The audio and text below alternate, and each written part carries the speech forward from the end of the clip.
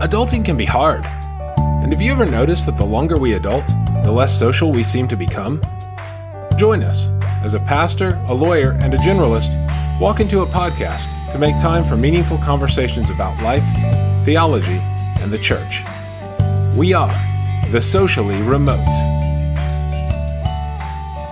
Hey guys, it is good to be back on the Socially Remote podcast. How are you guys doing tonight? Doing well. Feels like it's been a while. It really hasn't. No, it hasn't, but it feels like it has. Why do you think it feels like it has, David? I guess because we put out 2 episodes from one recording session. So it feels like we missed a recording session somewhere in the midst of that. But we didn't, and we actually gave the listeners what they wanted. Back-to-back weeks of episodes. And by the way, speaking of that, we definitely got some feedback from some listeners. It's been... You're being modest. We got hundreds of comments, thousands plenty of listeners, and also feedback from multiple people. Would you like to share some of that feedback, Matt? Yeah, we can do that. Cool. This is our mailbag segment. Good gracious, it's so large. The mailbag is very heavy. I didn't realize you had that under the coffee table there. Where's the coffee table? Oh, I like that. That was nice. So I received comment from one individual who I don't think it listens that often to our program, and hopefully they will going forward. And they said, with respect to the last 2 episodes, great lesson, bold witness, nicely done, eager to hear part 2. At that point, he only listened to part 1. So that's a good word. What you got, Stephen? Thank you, listener. So I've got something that I got on a text message from a listener who just started in graduate school, going to law school. And he said to me, I was catching up with him. He said, school is good. You were right about academia. I've heard cisgender and privilege so much on my first day. I thought I was in a white fragility sermon. I did listen to your podcast to understand everything. Ha, ha, ha, ha. So that was my comment that I got. I thought it was good. It's excellent. We're helping blaze the path in upper education for it's good evidence that this is way out of the theoretical at this point. Like that's great. This is in your face. To just be starting off and already be getting hit with a lot of this. So I'm glad we were able to help a little bit. Again, huge thanks to Neil and Pat for walking us through so much of that stuff. Yeah, thanks. And thanks also. We noticed that you shared it on your socials, so we're grateful for that. And if you have not shared us on your socials, we would be grateful for that. We might even give you a shout out for sharing on the socials if we see it. But since we're not on the socials, we probably won't see it unless you tell us, and then we'll tell everyone that you did it. So before we start, I do want to remark that sitting in front of me, did you bring in all of these bags of candy or some of this, David? This is every week. It's new candy with Steve. I don't even know where he gets this stuff. Like the back corner of Ollie's. We got some now and later. We got some more now and later, and we've got the This is Skittles dips. Skittles dips and yogurt. Shake the bag so they can see what they sound like. Yeah. You guys, so not like the normal Skittles. Yeah. So I actually, Matt, I'm glad you said that. That was an intro that I hadn't expected. I have something else for us tonight. You do? I do. Are you ready for this? I think we should do this live on the air. I have a fortune cookie for everyone. Oh my goodness. I think we need to open these up on the air and find out what our fortunes are. Does that say Golden Corral? Golden Bowl. Golden Bowl. Okay. The Golden Bowl. So, I don't know, I was eating some Chinese and I thought, this would be fun. And David, I don't know if you can participate in fortune cookies since it's not providential, but since this isn't associated with the church, then right. So I think Matt's into it already. Matt's already into it. You're not even going to eat the fortune. You're just going right for the fortune. This is way better than the horoscope I usually consult. So let's do it. So what kind of fortune cookie are you guys? Do you guys eat and then read the fortune? Clearly Matt has not. He's just reading his fortune. Well, to be fair, I currently have my Invisalign in, which means I can't eat right now.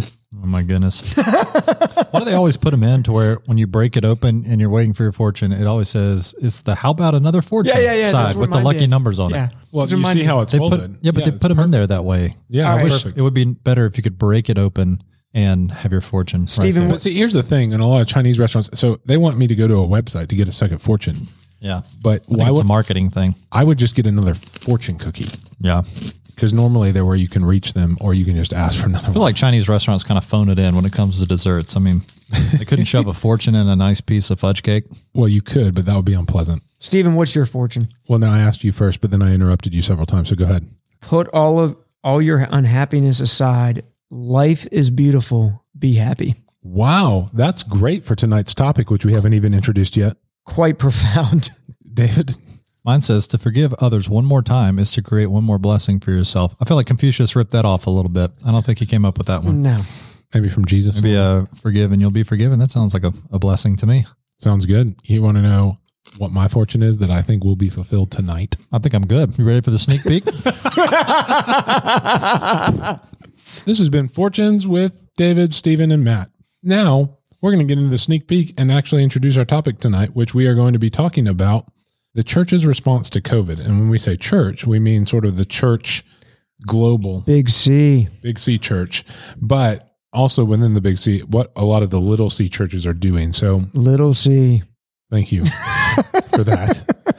So Red Sea. Parted. Moses. This free association. Dead What are we Sea. doing here? Can you hit the sneak peek music so Matt can get us into something? Good gracious.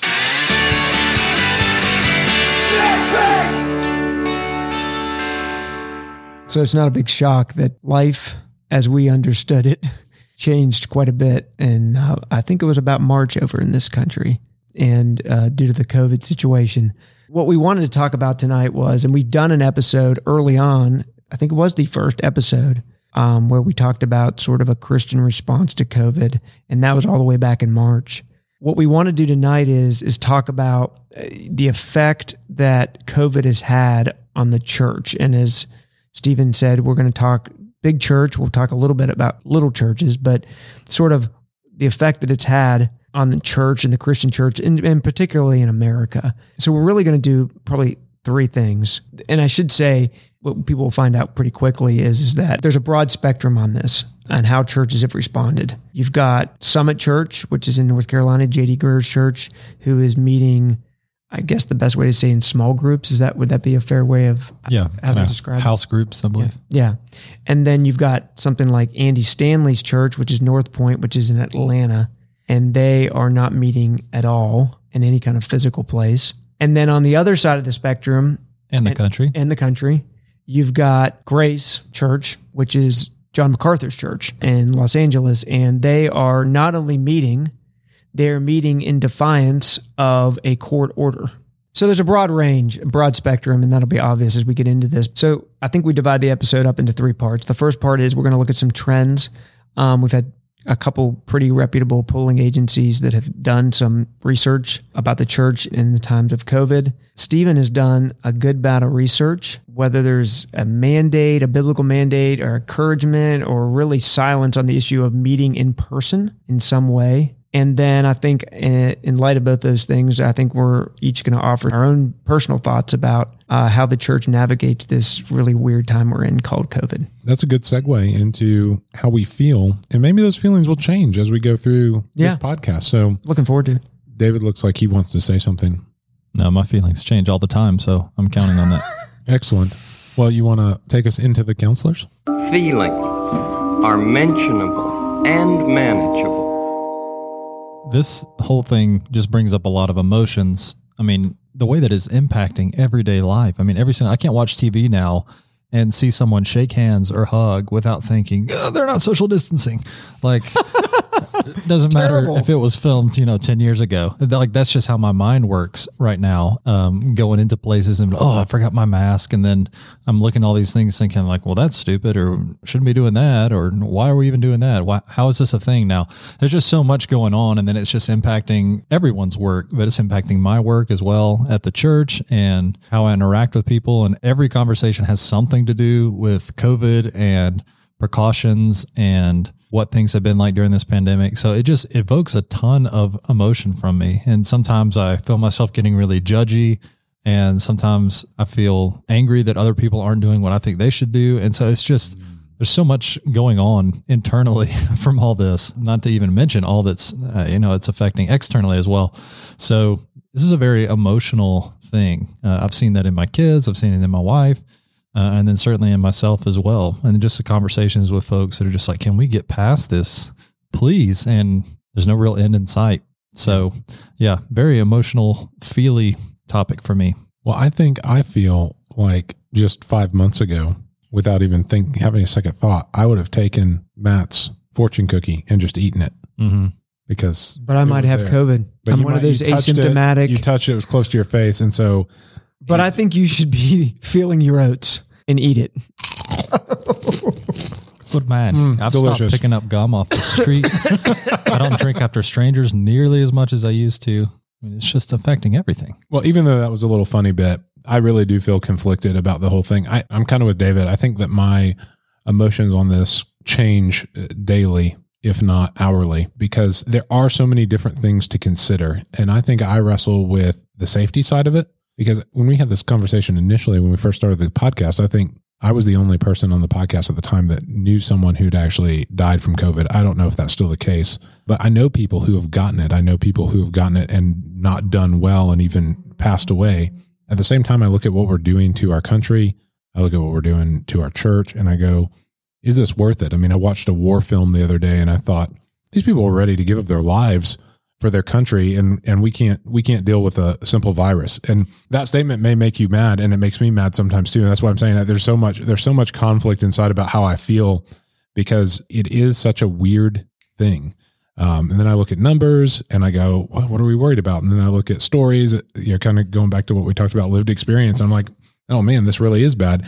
I look at just how the world's changed, and I look at what my kids are experiencing at school. We dropped them off the other day. I saw the most awkward interaction with a teacher.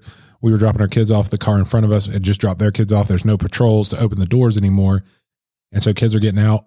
And one of the teachers was saying, I had the window down, was saying, hey, air hug. And she had her arms open for this kid doing this air hug thing. And the kid kept like coming closer and closer, trying to give her a real hug. She's like, no, air hug.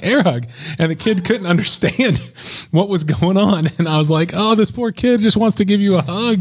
This is so sad that this little life we live in is this. So I'm really conflicted about this. And I'm excited to kind of look at some of the stats and talk about what the Bible actually has to say about in-person meetings, and maybe we'll come to some conclusion over that. Matt, how do you feel? So I think part of the problem in this time that we're living in is that it's really challenging to get a grasp as to what really is going on. When I say that is because when we started this back in March, what was the terminology that was thrown out almost every day? Flatten the curve. Flatten the curve. Was that what you were looking for? That was what I got it right. You did. It made sense. We didn't know what the virus. It is a novel virus, and it made a lot of sense that we did not want to overtax our healthcare system, which they did in some countries, in particularly Italy. And some people who may have been able to be treated had to pass because they just didn't have the healthcare capacity to treat everyone. And so that made a lot of sense. Then we were told, don't wear a mask. You don't need a mask from the head of the CDC. And then all of a sudden, we're told you should wear a mask. And that there's all these asymptomatic people walking around. And then you never hear the word or the terminology flatten the curve anymore. I don't think anybody talks about flattening the curve.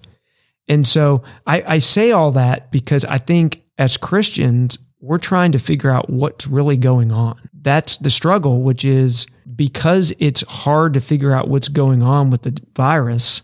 How are we supposed to interact with fellow Christians? How are we supposed to interact with the church becomes even more difficult. And so I'm looking forward to this conversation. Hopefully this will be educational for our listeners, because I think there's a lot of really good stats that have been compiled and studied about how people are responding sort of in this period of time, that there's a lot of unknowns. Well, and to give our listeners some context too, I think it's interesting to let them know that you've actually studied this, Matt, from a legal perspective. You've studied this about how it's affecting organizations and what is actually required by law for organizations to do. And so I think that brings an interesting perspective to the conversation as well. I mean, what I can say is that the CDC guidance changes all the time on this. And I mean, as someone who actually has to study it and keep up with it, it's really amazing to try to keep up with it and understand it is a novel virus. And so can you define that for some of us who think of a novel as something you read?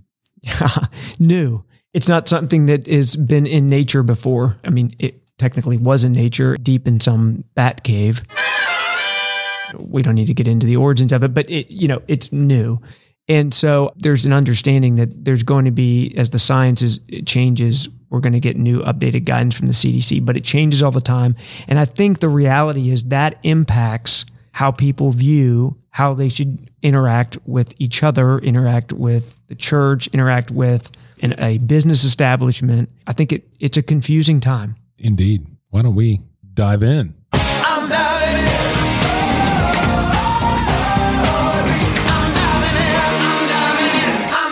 in. So, Matt, you've compiled quite a few statistics here. Stat guy right here got some statistics about how this is affecting the church. You want to kind of walk our listeners through this in a way that they can visualize on their dashboards? Yeah. So there's two different studies that two different organizations that have done this. One's the Barna Group, which I've studied before. They tend to do a lot of church related studies. I think they're out of California. And one is Pew Research, which I think most people know. And now for something completely different. Y'all want to hear something funny? Yep. Whenever I hear Pew Research, I always think it's about churches too, because it has Pew in the name. So, Willie, yeah, I'm really glad you were able to join us today. When you think of research in general, what do you think about? Well, I remember once my cousin Reese got lost down in the woods. He was out there fishing or something like that. And so we done a research, like the whole family got out and half of them was asleep, but we got out just to look for him. So you searched again? Done a research? No, we was searching for Reese. Oh, I see. And thank the Lord, he had just took a raft to the bigger part of town, and he was just out there having an ice cream float. So the search of Reese. Does Reese go to a church that uses pews? Reese's church is kind of stand up because all the snakes. Okay, got it. What's his snake of choice? Coral snakes. Okay, excellent. Yeah. You know, I am so glad when Willie shows up to the studios. Usually we don't put him on air for obvious reasons, but tonight we just couldn't help it because he is a research expert. So, Matt, please continue. Okay. So that was sort of a little shocking to see. Here's just a couple stats that we've got from life as Christians during the COVID era. And I'll probably read a few and then we can probably talk about them as we go. But the first one is sort of the online church attendance. So I think most people have gone through stages of online watching of church. Obviously, for a while during the initial part of this, everyone was doing something online to the extent their church could do that. A lot of churches like ours still offers that as an option, even though we can attend in person under certain restrictions. So where we are right now on that is, it shocked me, quite frankly. And this is among practicing Christians. So to define the term, according to Barna, a practicing Christian is someone who attends church at least once a month, which is pretty depressing, but that is what a practicing Christian. And of the practicing Christians, 1/3 of them have stopped attending parentheses, online church altogether during COVID. And I thought that was a pretty scary statistic. Yeah. And so just to be clear, practicing Christians, meaning, pre-COVID, this would have been someone who darkened the church doors sometime within a month. Correct. Right. And 1/3 of those have stopped, quote unquote, attending, which now means online mostly. So there are some churches meeting, but 1/3 of those folks have stopped attending. Yep. Okay. That's right. That's exactly right. All right. And then what else we got? So a couple other things, and I'm going to save this one for the end because I think it's important that we can talk about that at the end. This is a study. This is from Pew, and it's the same group of people. They don't call them practicing Christians. They just say folks who attend at least once a month. And it's sort of what's the expectations. And 55% of those people are expecting the church to be open, but having some type of change due to COVID. And, some say, we're in a mask, some say the distancing, some say a restriction, but a little over half of what effectively is practicing Christians, even though Pew Research doesn't call them that, but it's the same definition, would say we expect some type of change at the church because of COVID. What I found interesting was 31% of those people say their church isn't even open. And so that gets into another dynamic of this, which is there are some jurisdictions, some states that frankly have such restrictions due to COVID that they're unable to meet. The one that comes to mind is California. And that's, gotten in the news with Gray's church out there. So that's sort of expectations. A couple other things. Interestingly, to the extent half of the people who are practicing Christians expect some changes, 2/3 of them say, we are at least somewhat confident that we can attend a religious service at our church safely. And we should point out, because statistics, particularly right now in this time, are time dependent. These statistics were compiled in late July, so July of 2020. Yes. So if you're listening to a back catalog of this episode, maybe it's 2022 and you're the lone survivor and you have found us. You've run out of all other podcasts. So a couple other things, and then we'll be done with the stats. One of the things that you heard early on when everyone was doing online services, I heard this. I don't know if y'all heard this, but there was talk, wow, we're all online now. We're going to be able to reach more people because of that. Well, Pew did the research, and 85% of U.S. adults said just because of COVID, they will not change their religious attendant habits at all. So I think that sort of blows that whole idea that we're going to get more exposure because we're online. Yeah, there may have been a little bit of a spike initially. Mm-hmm. Like we were watching our numbers, particularly on YouTube, and our numbers were a good bit higher at the beginning. But, it's hard to know who that is. If that's just folks who know of our church, and so they were flipping around to different churches on Sunday mornings now because they were having to stay home and watch online anyways. Right. Maybe they had a connection to the church some other way. So I hope there were folks in there who were unchurched and were exploring, hopefully looking for some answers in the midst of all this. But those numbers have certainly gone down. So there's been a lot of discussion about V-shapes in the stock market, et cetera. And even in this podcast, we've seen that our numbers were really high at the start. They kind of went down. They went back up with Neil and Pat. That's great. Did we see that at the church as well? Well, one of the complicating factors is that we restarted our in-person gatherings at the beginning of summer. Yeah. And so we did start off with a nice crowd on Sunday mornings, but for myriad reasons that has dropped off throughout the summer, not least of which being people being out on vacation and that sort of thing. So it'll be interesting to see what things look like in the fall when we get back to what would have been our normal weekly schedule, having several meetings at the church, full worship service and all that. So, but I do suspect we will have something of a V shape looking at how we started off and then how things have kind of dwindled during the summer. And then we'll probably start going back up as we get into the fall. Gotcha. Yeah. 2 more and then we'll be done. This was somewhat surprising to me.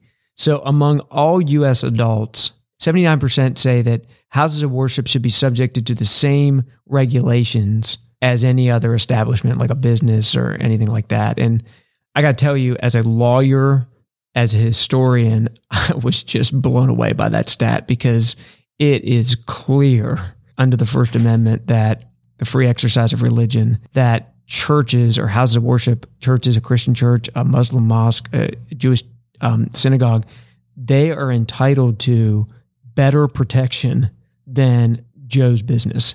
Yet almost 80% of Americans think they should all be treated the same under COVID.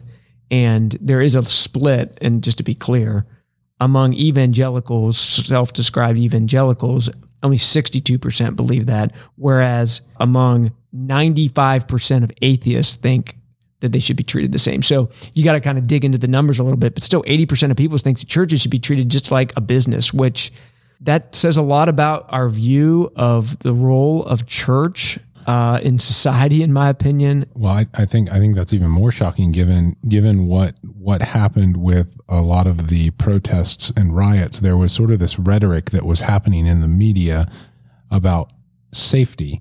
And then when protests started breaking out around the tragedy that was George Floyd's death, when those protests started breaking out, some of the rhetoric that started coming from the media was, well, they feel strongly about this. This is very important. This is their belief. Essentially almost giving it a pass or a blessing to not do some of the safety measures that everyone was going, you got to have this, you got to have this, you got to have this. Which is, by the way, another constitutional right, which is the right to peacefully assemble. Correct. From an ideological standpoint, that is shocking that folks would categorize houses of worship in with businesses as opposed to things that people feel strongly about, or your freedom of religion, the protected side of our Constitution, but instead it gets lumped in with like a standard businesses. Yeah. So 2 things. One, a question. Do you think by saying that churches have special privileges under the Constitution, does that apply to health and safety standards during something like a pandemic? Yeah. So the analysis would be something like this, which is states have police power. The federal government really doesn't. So normally a state would be given wide latitude to regulate public health and would be able to restrict things quite a bit. But because there's a specific constitutional provision, it would be subject to, those regulations would be subject to some sort of extra scrutiny under our Constitution. That doesn't mean that every time the religious argument wins. It's simply, have you crafted a regulation that is reasonable, that there are no other ways to restrict it? Mm-hmm. Have you treated it equally with other businesses? There's some type of analysis that would have to be done, but unlike a regular business, because a regular business has no constitutional protection, a place of worship is entitled to special protection and therefore the government is subject to greater scrutiny to justify even regulating something like a pandemic. Yeah, that makes sense. And that was the second thing I was going to say was when I read churches should be treated the same as other organizations, my first thought is a lot of like what John MacArthur has said, that abortion clinics, liquor stores, casinos, that sort of thing, they're able to stay open, whether that's for political or financial reasons or what. But then the church is expected to comply where these other folks seem to be getting an out. And so that's actually my first thought is they're saying they want them to be treated equally. I suspect in some cases they would be okay with the church having stricter regulations and other folks getting to get away with bypassing some of these things because it somehow, in their mind, benefits the community more or whatever. Yeah, it's certainly tough. I just found it surprising that, and I think you both have brought up good points. I think you brought up the point about the other sort of the protesting and all that, and people thought that was sort of, I don't want to say a pass from COVID, but people said, hey, you should be able to protest something like that. Yet seemingly 80% of the country thinks that it's different when it comes to the church. Yeah. And just real quick too, I know we're throwing a lot of stats and numbers out here. We have a Matt on the show that gives us these things, but I can link to these on our show notes. You can give it. So it's not something special you alone have access to. I don't subscribe to them. Okay. Just making sure. So information. We will link to these in case some of these numbers are flying by and you're going, wait, what did you just say? So we'll link to these on our show notes. The last stat I thought was interesting is they polled practicing Christians and how are they feeling emotionally during COVID. So practicing Christians who have stopped attending church, 17% of those people feel bored all the time. So what I inferred from that stat was that they're probably almost in a state of depression. Like they just sit around, they're bored all the time. Right. And so they've stopped doing everything. They've stopped attending church. They've stopped doing all this stuff. And they're just bored all the time. Whereas only 6% of all other practicing Christians espouse that attitude. And then the other attitude is, I feel insecure for at least some of each day. And 11% of those who have stopped attending church feel that way. Whereas only 7% of those who that the second one is pretty close. The first one on the boredom and it's a bigger gap. I mean, it's over 10%. And so the point of that is to say, set aside the spiritual component, but there is an emotional component to attending or not attending, even among practicing Christians. So I'm done with the stats, but I think that's all good information. As Stephen said, this stuff is publicly available, but we wanted to sort of, as part of this conversation, kind of go through about 5 or 6 different ones that have been pulled. Well, and like I said, I will post these because there's some other ones that we didn't even go over. One that I found interesting was looking at it by generations. That's good. Yeah. So this is a marker of who stopped attending, who stayed at the same church, and who switched churches. I'm just going to say who stopped attending. 26% of boomers stopped attending church altogether. 35% of Gen X's stopped attending church altogether, and 50% of millennials stopped attending churches altogether. I thought that was really interesting. So in other words, the more tech savvy generations dropped out. I have spoken with one Christian who said, I mean, this is really showing which churches already had a presence online. You know, they were already skilled at this. And so this was nothing new. And then you got some churches, maybe some smaller churches or just churches who hadn't done this that are going, we don't really know our way around this. And so maybe it's not the production quality you're used to seeing at one of these mega churches that's been doing this for years and years. And so it was probably really easy to turn that on and go, ugh, and just drop off. And I think that's how I interpret that data, but there's probably myriad of other interpretations. Yeah, sure. But I mean, I think the point is that we've got 50% of millennials who are not attending church right now. Yeah, that's true. And that's problematic. Yeah.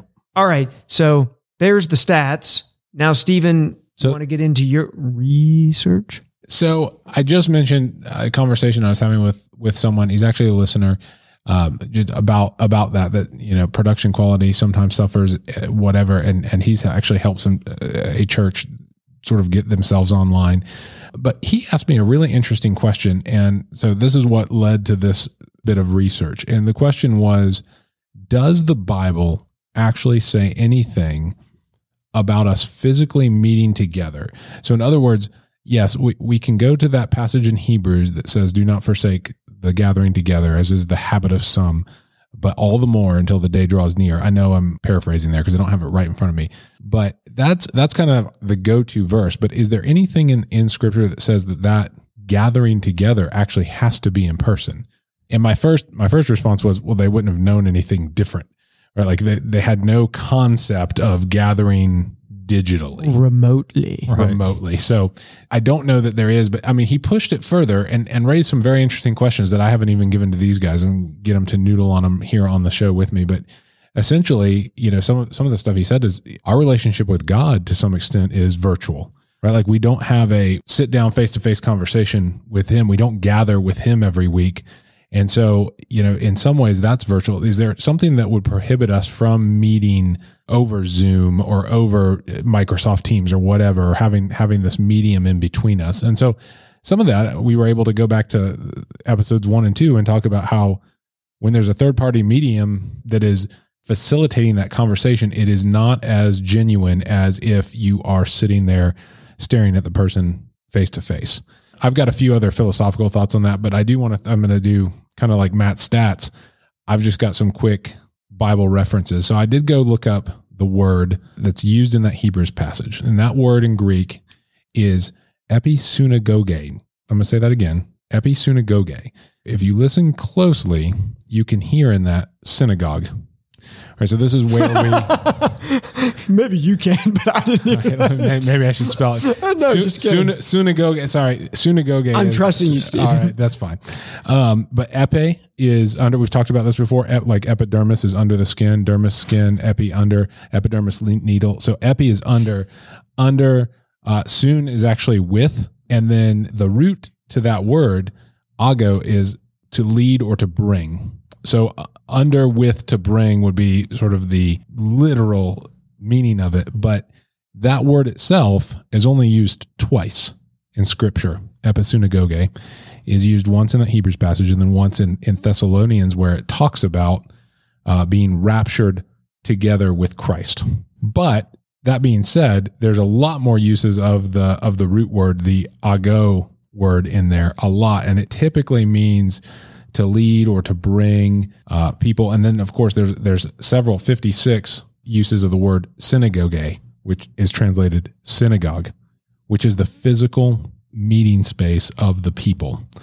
So I think there's a precedent to say that the Greek words here actually mean together, but you still have a little bit of trouble when you say, well, I could say that I'm together over Zoom. Right. And so there is no clear biblical mandate, I would say, that says that you have to be physically in the presence to be able to touch someone, to be with them, to meet in that way together. I think you can make a strong case that that's what the intent of the Greek word is, but outside of them, because they didn't have digital means, there's no way for them to have even asked this question. Just a couple other interesting points of view. I also, in this process, I looked up 3 other words that are translated in Scripture. So if you know how to do this sort of research, or if you don't, I'm just going to kind of tell you, you can do it one way or another. You can look at the Greek word and then go from there and find where all that word is translated, or you can look at the English word and find out all the different Greek words that go into that. So basically in the New Testament, you have gather, gathering, assemble, assembly, and congregation. Those are sort of the different words that are used for the meeting together of people. In pretty much all the cases, it's people that are actually physically meeting together. And so again, I don't have a clear biblical answer that says you couldn't do that digitally, other than some of the stuff we've talked about. But that's where the Bible sort of stands on it from a word perspective. It's always with one another, like physically in the same place. There's no command that says you must be with one another physically. And so is Zoom an appropriate alternative? I'll let you guys kind of chime in on some of that, but I don't think from the Bible you could definitively say that the Bible commands that you must not meet digitally and you must meet face to face, in a building. Well, and you can make an argument too that Paul is ministering long distance through his letters. He's able Correct. to minister, but that's certainly not an interaction. I mean, we do have instances where there are letters back and forth, but well, and what does he say in nearly all of those letters? It's exactly. I long to be with That's you. right. Yeah. So that's not a command, but I get why people ask that question. But at the same time, no one has to do anything more than just sit through a 30-minute Zoom meeting to know that that's not an adequate substitute for being in person. I mean, we've had so little participation with Zoom things, not across the board. We've had some classes that have really been great with Zoom and have been doing them consistently and had great participation, but most people abhor them. And I can't think of anyone actually saying that is an adequate substitute for being in person with people. I think we just keep hearing the phrase, everybody's Zoomed out or everybody's videoed out.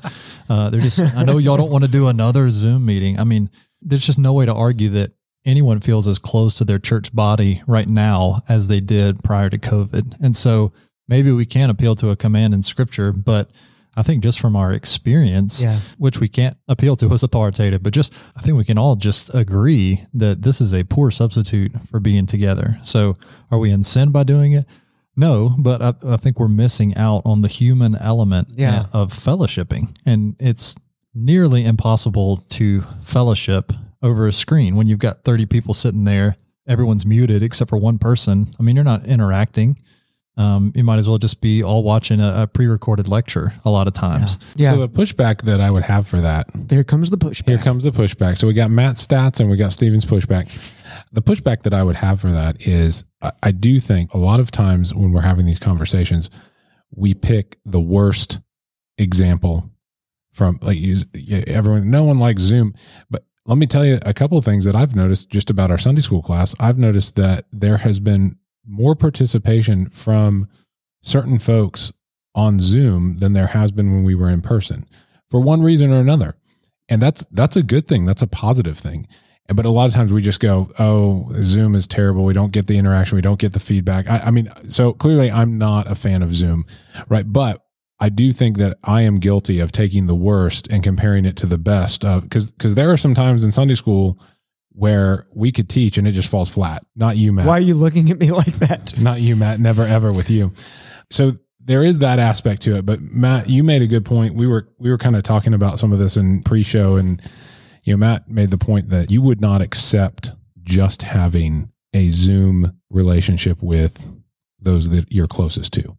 So you wouldn't want a Zoom wife. You wouldn't want to parent your children over Zoom consistently. I mean, and I think we talked about this in the first two episodes. These are great tools. These are great add-ons. These are things that we can use but they're not, they're substitutes. And I think, David, you used that term in the first couple episodes. But it is fascinating that those are the relationships that God chooses to use when he talks about his relationship with his people. So we are the bride of Christ. We wouldn't want to interact with our bride over Zoom.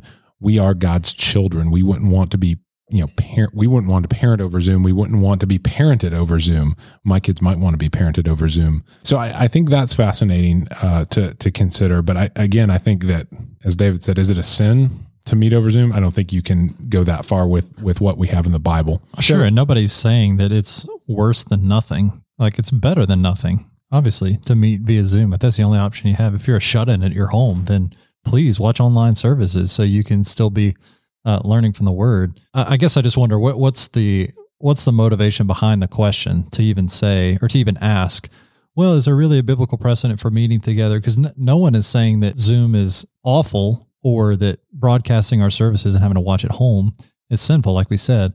But I'm just wondering, why even question the desire to want to go back to the way things were of in-person meeting?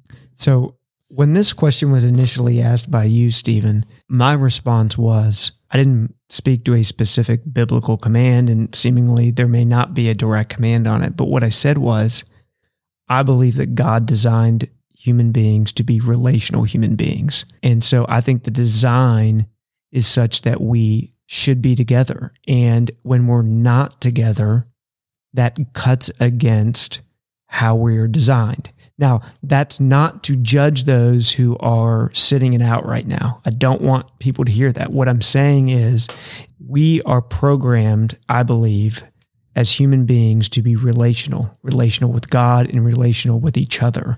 And not being together, especially as Christians, united in Christ, is not how we were made. And I think, like, sometimes the best conversations you have with a person are spontaneous and they're in person.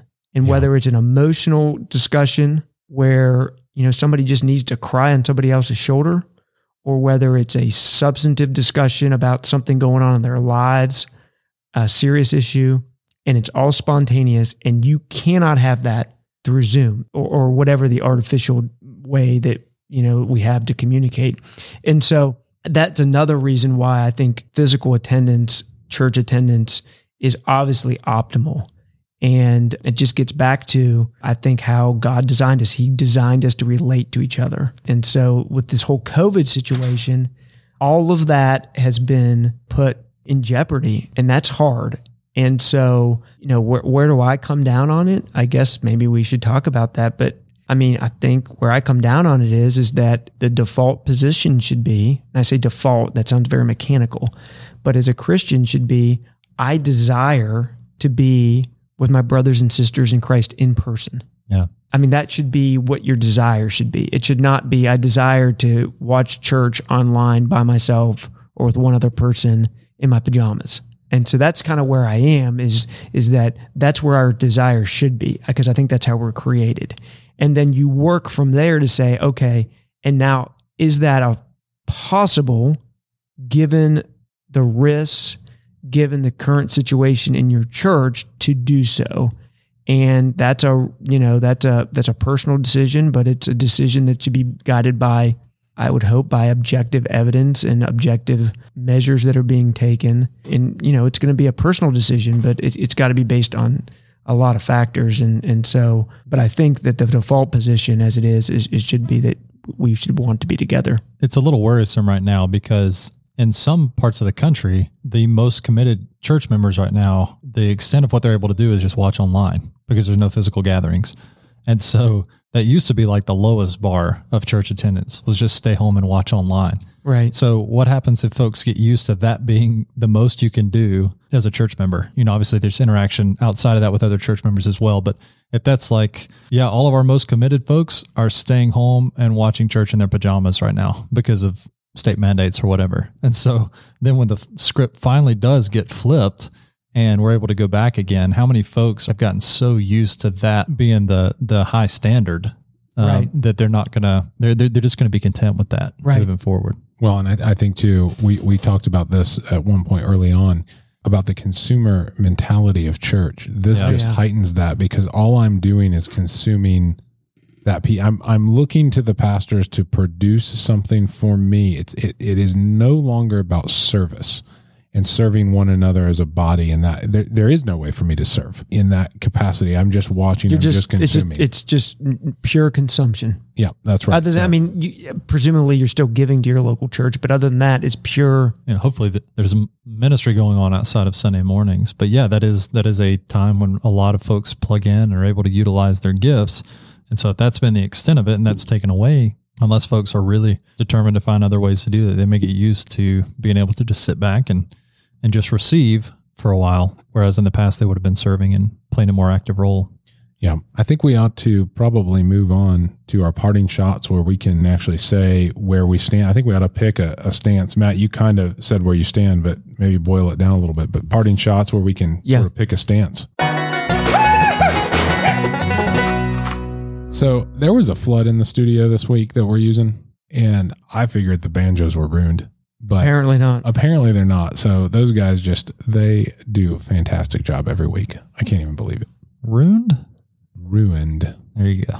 You're welcome. So I'm going to be kind of like you and have a couple, several shots, which is you've gotten used to doing. So I guess what I would say is, first of all, I think we're programmed to be together, and then it becomes a personal decision, but I think it should be an informed decision. And as part of my parting shot, I'm going to ask you guys a question.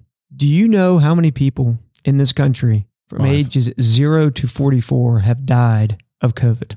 I think we should see who gets closest, and the one that gets closest gets the other half of your fortune cookie. Sounds good to me. I just feel like I'm going to be off by thousands. So I'm scared to guess. I don't even think it's in the thousands, David. I'm going to go first since you're scared. Go ahead. I'm going to go with 249. Okay, David, what do you think? This is Price is Right, so if he goes over, I mean... Oh, okay. 1. Why are you touching the fortune cookie? Sorry, I just want to give you COVID. Feeling a little overconfident. Confucius say, put that back. I'm going to go with 650. You should have gone with 250. So you go actually both undershot it. It's actually a little over 4,000. Okay, you see there with your not even in the thousands or mark. Yeah. You're welcome. Here's your fortune cookie. I was going to guess at least 2. So then the question is, do you know how many people from 0 to 44 live in this country? From 0 to 44, you mean their age? Age. 0 to 44 age group. How many people are in that demographic in this country? I feel like I'm going to be off by thousands. Millions, David. You're going to be off by millions. We could be off by thousands. You might be totally right. Look, I think our population total, I'm going to talk this out, is like 300 million-ish. It's like 335 million or something like that. So I'm going to go 0 to 44. I'm going to say we're at 172,542,672 people. 200,000. Okay. So under the Constitution, they take the census every 10 years. So it's actually up for a new counting. I've already submitted my information. But according to the 2010 census, which this number is obviously conservatively low, it's about 165 million people. So since COVID, I was so close. You were not bad off. You just Can I just say I meant 200 million. So I was off by thousands. I think I said 200,000. And I bring that stat out because I don't think necessarily people are looking at the stats like that. When you're talking about 4,000 people out of 165 million people in an age demographic that's a huge part of our population, I mean, the fatality rate is almost nil. And so I think people should be making, and I say particularly Christians, because we're talking about church attendance, should be making informed decisions based on the true risk. That has nothing to do with whether you wear a mask at church. That has nothing to do whether you agree to social distance or do those things. That's just making a decision based on what is your true risk to this. Now, before anybody writes the show and says, well, I know somebody in that group, there is over 4,000 that had actually happened to, and those are tragic deaths. But I do think it's important to understand the stats. Please just read the stats. The other statistics I would give, this is really a stat show for me. And this came out from, I believe Pew just did this, but I don't remember. Oh, no, it wasn't Pew. Excuse me. It was the CDC. The CDC came out and said just last month that people in the ages of 18 to 24, 1/4 of those people have contemplated suicide in the last 30 days. 1 out of 4 of individuals 18 to 24 have contemplated suicide. And so, again, the point of that is to say, we've got to understand the risk to a certain demographic, 0 to 44, and understand the cost to a certain demographic. And I think that somewhat gets lost. And that's all to say church is important. And I think people need to make decisions based on their own personal views and risk tolerance, but it should not be made in a vacuum. It should be made based on what the data is showing us with the virus, because I get back to my original point on all of this, which is I believe we are designed by God to be relational and be relational with each other, which means to be in person. That may not always be possible, and there may be certain age demographics in this situation that have a higher risk. But speaking to those people, and all of us fit into the demographic of 0 to 44, I think the evidence suggests that the risk, and I've made the decision, and Molly's made the decision, and we've made the decision for our children that we can attend in person because the risk is so low. Now that we have more and more data compared to what we had early on when it was obviously a very new virus in America. So that's sort of my overall opinion on it. The only other thing I would say is the good news is that after 2,000 years of church history, churches have gone through pandemics before. And Rodney Stark, who's written a lot about church history, wrote a book, and I can't remember if this is The Destroyer of the Gods. I can't remember which one this is. But one of the things he says about Christians' response during some of the epidemics and pandemics of, a long time ago, he said, when an epidemic destroys a substantial portion of a population, it leaves large numbers of people without the interpersonal attachments they had previously bound them to the conventional moral order. As mortality mounted during each of these epidemics, large numbers of people, especially pagans, would have lost the bonds that once might have restrained them from becoming Christians. Meanwhile, the superior rates of survival of Christian social networks would have provided pagans with a much greater probability of replacing their lost attachments with new ones to Christians. And then he goes on to say, in this way, very substantial number of pagans would have been shifted from mainly pagan to mainly Christian social networks, and in any era such as shifting social networks result in religious conversions. And so there's a lot of stuff about sort of how Christians have interacted, but I thought that was particularly poignant. We can look back at history, how Christians have responded and interacted during really, really tough times with regards to pandemics. But I have numbers for you, Matt. Good. You ready? You can guess too, David. Do you know what 9304 is? That's the last 4 digits of my cell phone. That is correct. So the first 3 were given out last episode. And so if you want to call Matt, he said don't write the show, but now you can call him. You can put it. He said I couldn't give his cell phone out last episode, so I didn't. I've given half of it out in 2 episodes. So you can call him and complain to him.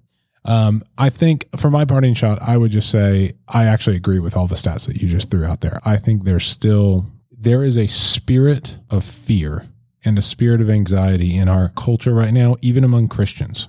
And what do we know about fear and about anxiety from the Word of God? It's that perfect love casts out fear. And what are we to do with our anxieties? We're to give those over to God. We're to bring them before Him. And what does Paul say in Philippians? He says that we are to be anxious for nothing, but in everything with prayer. I love that. And thanksgiving. And so I appreciate the quote that you read, because I think there are things to be thankful for in this pandemic and what we're going on. So we should reject that spirit of fear and that spirit of anxiety. However, I think Paul is very clear in the book of Romans about how we are to treat the weaker brother and the weaker sister. So there may be people who have concerns, be they mathematically or logically legitimate. I think you can look at the stats and go, that's not a big deal. We're fine. But there are real people who think that we're not fine. And so I think we need to be cognizant of that. If it means me wearing a mask that will make someone feel more comfortable at church, fine, I'll do it. If it means social distancing, whether or not I agree with it is inconsequential to whether or not we should do that out of service for one another and service to the. I don't disagree with any of that, what you just said. Well, I don't disagree with your numbers. I'm just saying that I think I said specifically this has nothing to do with wearing a mask or social distancing. You did. But I'm getting to the touchy-feely side that you didn't. You just glossed over, and I'm glossing over your numbers. So my parting shots are these. We need to get better at relationships. I think that's been convicting to me in some of this interaction that I've had with this one individual that, you can do good relational work on Zoom. Is it the ideal? No. But I think one thing this has shown me is that there are people that respond to that better than people that respond to being in person, face to face. And then we can get better at relationships face to face. So when you get better at relationships, 2 other things that I didn't mention when I was talking that I want to mention in my parting shots is there is also precedent in the Old Testament about what we do with diseases. And it includes quarantining people, which I think means not coming to the synagogue, not coming to church. Now, their family was allowed to do certain things and stand certain distances away. And I realized that I'm talking Old Testament here, and that's law and Old Testament. Matt's got his hand up for those of you who are just listening and can't see us by video that we don't have. And I'll come to your question in a minute. Thank you. No problem. But I think it's important to remember that in unprecedented times, I think God gives concessions for some of this kind of stuff. So Matt, you wanted to say something? Well, one thing I would say is that there could be some demographics that don't feel comfortable. I was really speaking to our demographic more specifically. Sure. But what I would say is, even if you're outside of our demographic, one of the things I think people should think about is if you're not going to church, but you are doing other things in the community, you're going to work every day. Yeah. You're going to the grocery store, you whatever you do for leisure. If you're doing those things and then you're not going to church, I think that's a problem because that doesn't make any sense. It's one thing for someone to say, you know what, I'm very anxious about this. I'm in a demographic. I'm one of the vulnerable people, and I'm not comfortable going to church, even if the church puts in place a lot of safeguards. It's one thing if that person says that and they literally are doing nothing.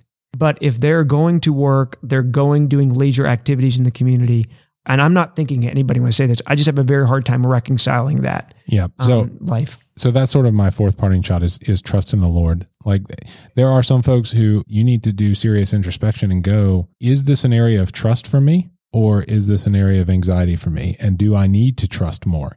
Again, I'm not saying if you feel like you shouldn't be anywhere and you're not doing any of the things, then, maybe this is part of that. And maybe you're in a demographic that is at risk, but is this an area where you can deepen your trust in the Lord? And then finally, Zoom digital meetings versus face-to-face meetings is face-to-face meetings engage all the senses. Whereas right now we can at best get 3, but most of the time 2 with visual and audio. You might get taste if you're like eating, you could even potentially do the Lord's Supper over Zoom. And that way you might get smell too. So then you're just down touch, but it's still not the same as fellowshipping with one another. So I do think that there is precedent to say we ought to be pushing to get together, trust in the Lord, get together. But, and this is where things get complicated and why it should be a matter of prayer and careful consideration. There are different laws in different states. We did mention a church that is out there in defiance of laws, attempting to meet, but they've all, and I'll link to this, they've also released a biblical statement on why they're doing it. I watched a portion of that church and the pastor even said, look, we're not trying to be difficult. We're not trying to be obstinate. They just want to be together, man, and worship the Lord. Yeah. And so this is a hard topic and we're just kind of giving where we stand, and we've talked a lot, but we'd like to hear from David. Who's a pastor. Already? Yeah. You guys said several things that I was thinking. So I just want to say, I think each person, each family is going to have to decide kind of here's our boundary. We're comfortable with this as a family. We're going to decide to do this. Yeah. And then my encouragement from that point on is to try to do as much as you can to be the church. We're working within those boundaries. I just feel like we're in this state where we're trying to figure out what's the least we can do and still be considered faithful.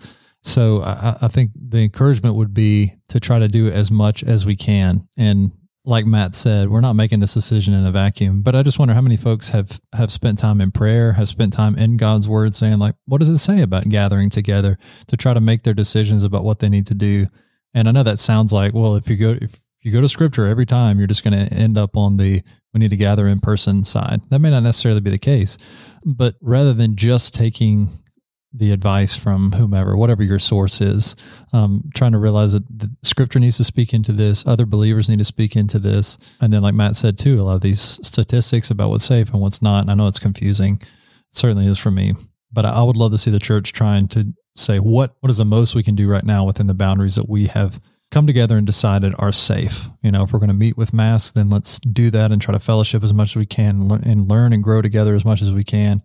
If we think we can do outreach or something like that, whatever it is, or if the safest we feel is Zoom, then go all in on Zoom. Don't keep skipping out because something comes up. Yeah. So I would love to see the church saying, what's the most we can do and still be good citizens, still be safe, still care for our neighbor, care for our brothers and sisters. And it's just a lot going on in the world. A lot going on in our country. Things are just rapidly changing. And we, as we've talked throughout these podcasts, is that we need God more than ever right now. Yeah. And you can argue whether or not it was right to kind of put everything on pause for a few months, within the church specifically, but we can't go on like that indefinitely and just saying well, things might change, so we're just not going to do anything until everything is consistent. That may never happen again. So this is a God-ordained situation that we're in right now. God knew this was coming, and he has plans for his church during this time. So we need to be trying to seek his face and determine what those plans are and then do those things. We don't get a break from faithfulness. We don't get a break from discipleship. We don't get a break from being a Christian just because there's stuff going on around us. Folks around the world are facing things way worse because of their faith. That's right. Than what we're facing right now. And so we need to be able to push through this and persevere and try to see what good works God has ordained for us to be doing during this time. Could I summarize all of this with a quick closing word? Sure. I think we could summarize all of this with love God, love neighbors. Love should be what drives our decisions here. And that's going to mean different things in different situations. Maybe you're caring for an aging parent and it is not safe for you to come. Yep. Maybe you have a newborn at home and you feel like to best love your family, you shouldn't come. So what we're not saying is don't come, but what we are saying, I think David said it very well, is that we need to be pursuing God in prayer and saying, what are your plans for your church? Where do I plug into that? But it's about loving God and it's about loving other people, whether that's your own family or your brothers and sisters in Christ. And how can you best do that in this time? I like that. This has been fun. I've really enjoyed this episode. I have too. I thank you for letting me eat your fortune cookie. Well, half of it. David won the other half. I just hope I'm not one of those asymptomatic COVIDs. I'll let you know because we were in close contact. Actually, we both were. So guess what? That's not a fortune. Time to self-quarantine. Time to quarantine. That's right. Well, you guys know how to reach us. Shoot us an email at hello@thesociallyremote.com. Check out our website for all the show notes, episodes you may have missed, and please share the show with your friends. If you know folks who are struggling with what's going on right now, we all are. Hopefully this will be a bit of encouragement to them, and hopefully we can keep encouraging one another toward love and good deeds. Grace and peace, folks. Ciao. Thanks for listening to this episode of the Socially Remote Podcast. Until next time, stay socially remote, but in a good way. Try to practice social distancing from the tribalistic monologues you find in places like social media. Instead, we encourage you to have similar, meaningful conversations with friends, family, and neighbors. Kind of like the ones you hear right here on the Socially Remote Podcast.